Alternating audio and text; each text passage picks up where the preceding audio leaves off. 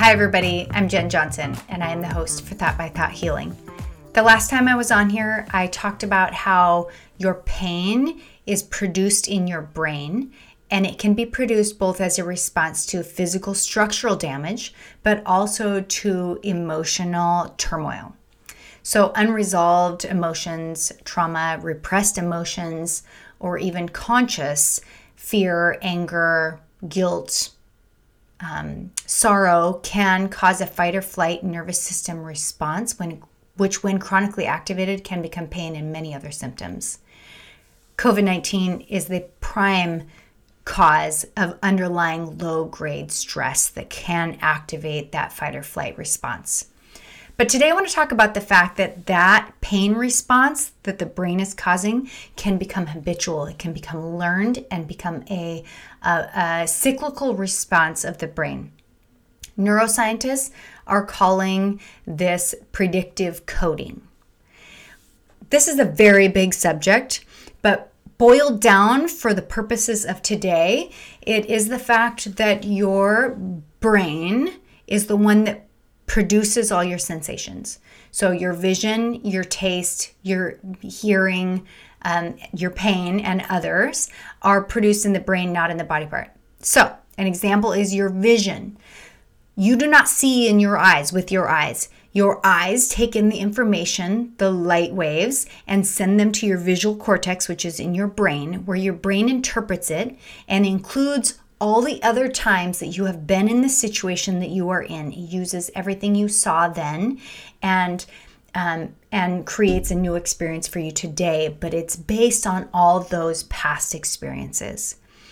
The same is true of pain. Because you've experienced pain for so long, your brain is now cyclically taking the data that it knows. This is what we do. This is what happens. It's actually your brain's way of protecting you from having to work too hard. But in this case, it's not helpful because it is causing pain, which you don't want.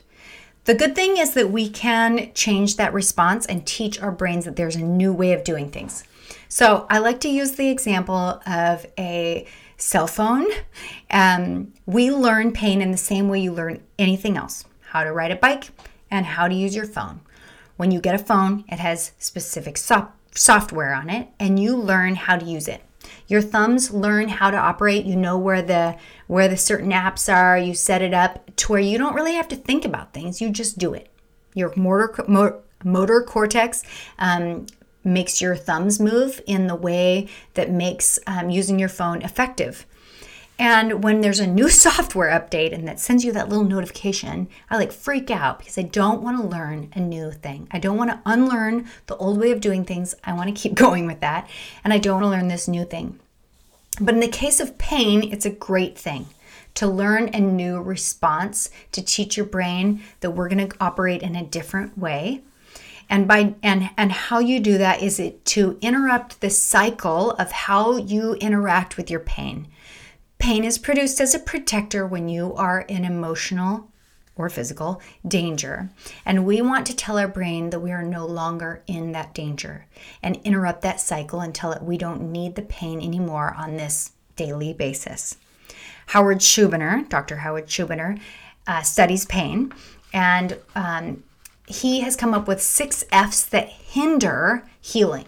So here's his 6 F's. These are what stop healing, remember.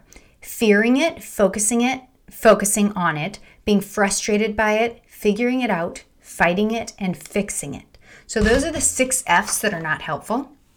And we can replace those F's with things like curiosity and compassion, kindness. So you want to use a restful posture and almost talk to your pain. And when I was healing, I would say silly things like, "It's okay, wrist. I understand that this seam," because seams just killed me. I would say, "I'm okay. It's just a seam. A seam is harmless, doesn't hurt anybody, and you're okay." So I would use kindness and compassion or curiosity. How interesting that my wrist is responding in this fearful way to this seam. And so having this posture of calmness can interrupt that cycle and teach your brain a new thing. similar to using a new app or a new software update on your phone. So that's how, in a very brief nutshell of a way, that your brain becomes cyclical with pain and how you can interrupt. That's one way that you can interrupt the cycle. There's a lot of other different tools to help interrupt that cycle of pain, but this is one, and I hope that it is helpful for you today. So thanks for tuning in, and I'll be back on here in a week. Thanks for watching. Bye.